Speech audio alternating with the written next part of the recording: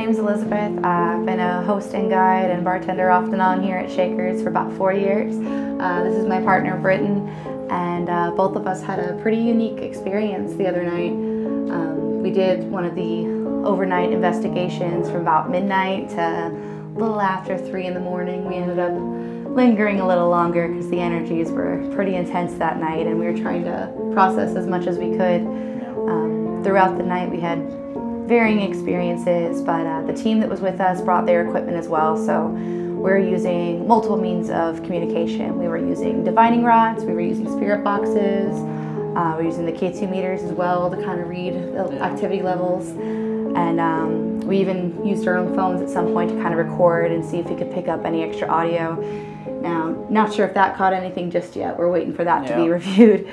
But during the actual investigation, there was a lot of interaction with the spirit box, the divining rods, and even just the energy of the room.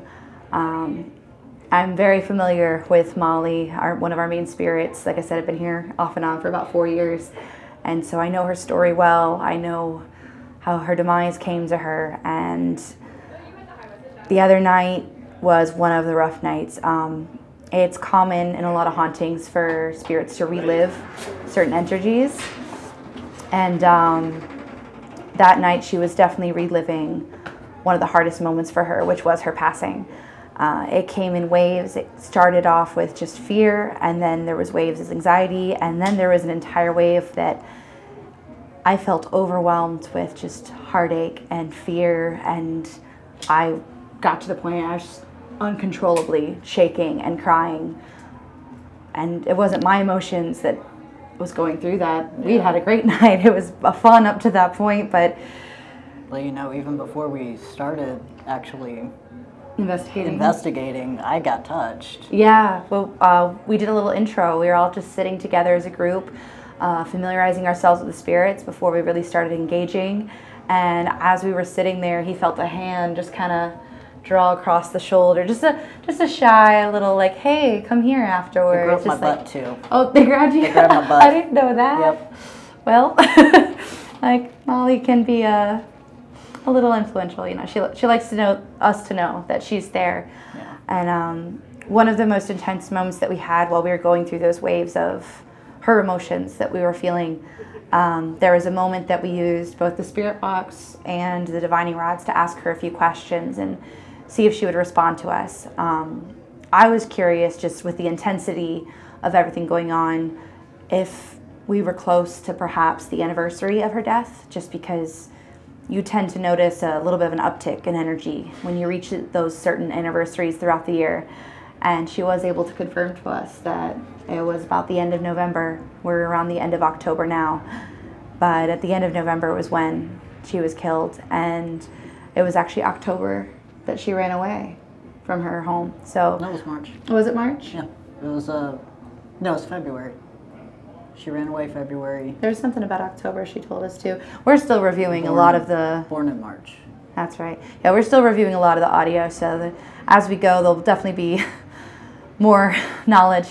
Yeah. And hopefully we can continue that knowledge as well. I know I'm really excited with the results that we got and the results that we'll continue to get, and hopefully we can come back and do more of an investigation soon too. Also, we're going to go to the Historical Society. Yeah, we're going to do some digging now that we know a little bit more about the context of her, even more than we already knew. We're going to try to do our own digging on the side and see if anything else pops up to kind of align with the readings we were getting during that investigation. Yeah. Yeah. At any point, do you guys feel afraid of anything? A little anxious, but... The fear... Anxious or afraid? More anxious. More anxious. Yeah. For me, there was a little fear, but it wasn't my own. There was a point with the spirit box that Molly confirmed that she had latched herself to me for the remainder of that investigation. And when she was reliving what happened to her, there was a moment of fear followed by heartache. And that's when to the point I had to leave the room. I was shaking, having trouble breathing. I had to really just remove myself and calm down before I could go back. And yeah, you had to walk downstairs. Yeah, and then throughout the night, there would be waves of that where I'd be fine, we're using the divining rods, we're in a completely different room, and I would be hit again with the fear followed by heartache, and the tears were just streaming down my face. It was very, very intense. I know, I was in Molly's room and I heard you, so I walked over to see like if What was everything going went on, well. yeah. And you're just sitting on the stairs bawling your eyes out, like shaking. Everyone kept checking to see if I was okay. I was like, yeah, I'm physically fine. Like, this isn't... That was when you came up. That wasn't me. That was Molly trying to communicate her pain and her sorrow, and I feel honored that she chose me that night to kind of communicate those things. Like I said, I've been building a relationship with her for the last few years, being here and giving these tours and learning her history. So I had heard from some others that were on that same investigative 3.0 tour that Molly had communicated that her head was here in the building somewhere. she doesn't want us to find it, though. She's using it to stay here because she's not ready to leave. When she's ready to leave, she'll probably point it out, but she did confirm several times to a few different groups of us, like while we were in completely separate rooms, that some of her remains are definitely still buried within the building. Yeah, it said bones. Bones, Five it said different bones times. both on the spirit box on one of our readers that, like, it works like a spirit box, but instead of you hearing a voice, it shows up on the screen.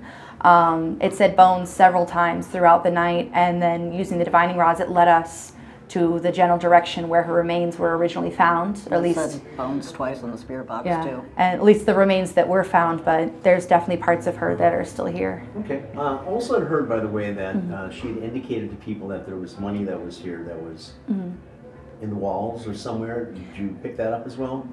No, not that night at least. Okay. I know there's been other nights where we've been up there and she's hinted at that, and she'll kind of lead us on a goose chase with the divining rods and then lead us in a circle. And Right. I think feel it's like more for her fun. I feel like it's her just kind of having in the an center wall. entertainment moment there, but Sure. she did lead us around, and she kept leading us back to that back room, to that kitchen area, Yeah. very close to where those remains were originally found.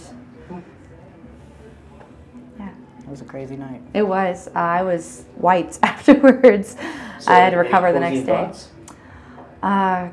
Closing thoughts, as I mentioned before, I just feel honored that she chose to use me and try to, in a way, speak through me so that her story can continue to be heard, to give us more information so that we can stay true to what happened and make sure we're giving her words, not just what we've been able to find, and show her experience in all of this, because we talk about her all the time. I want to make sure that her voice is really being heard.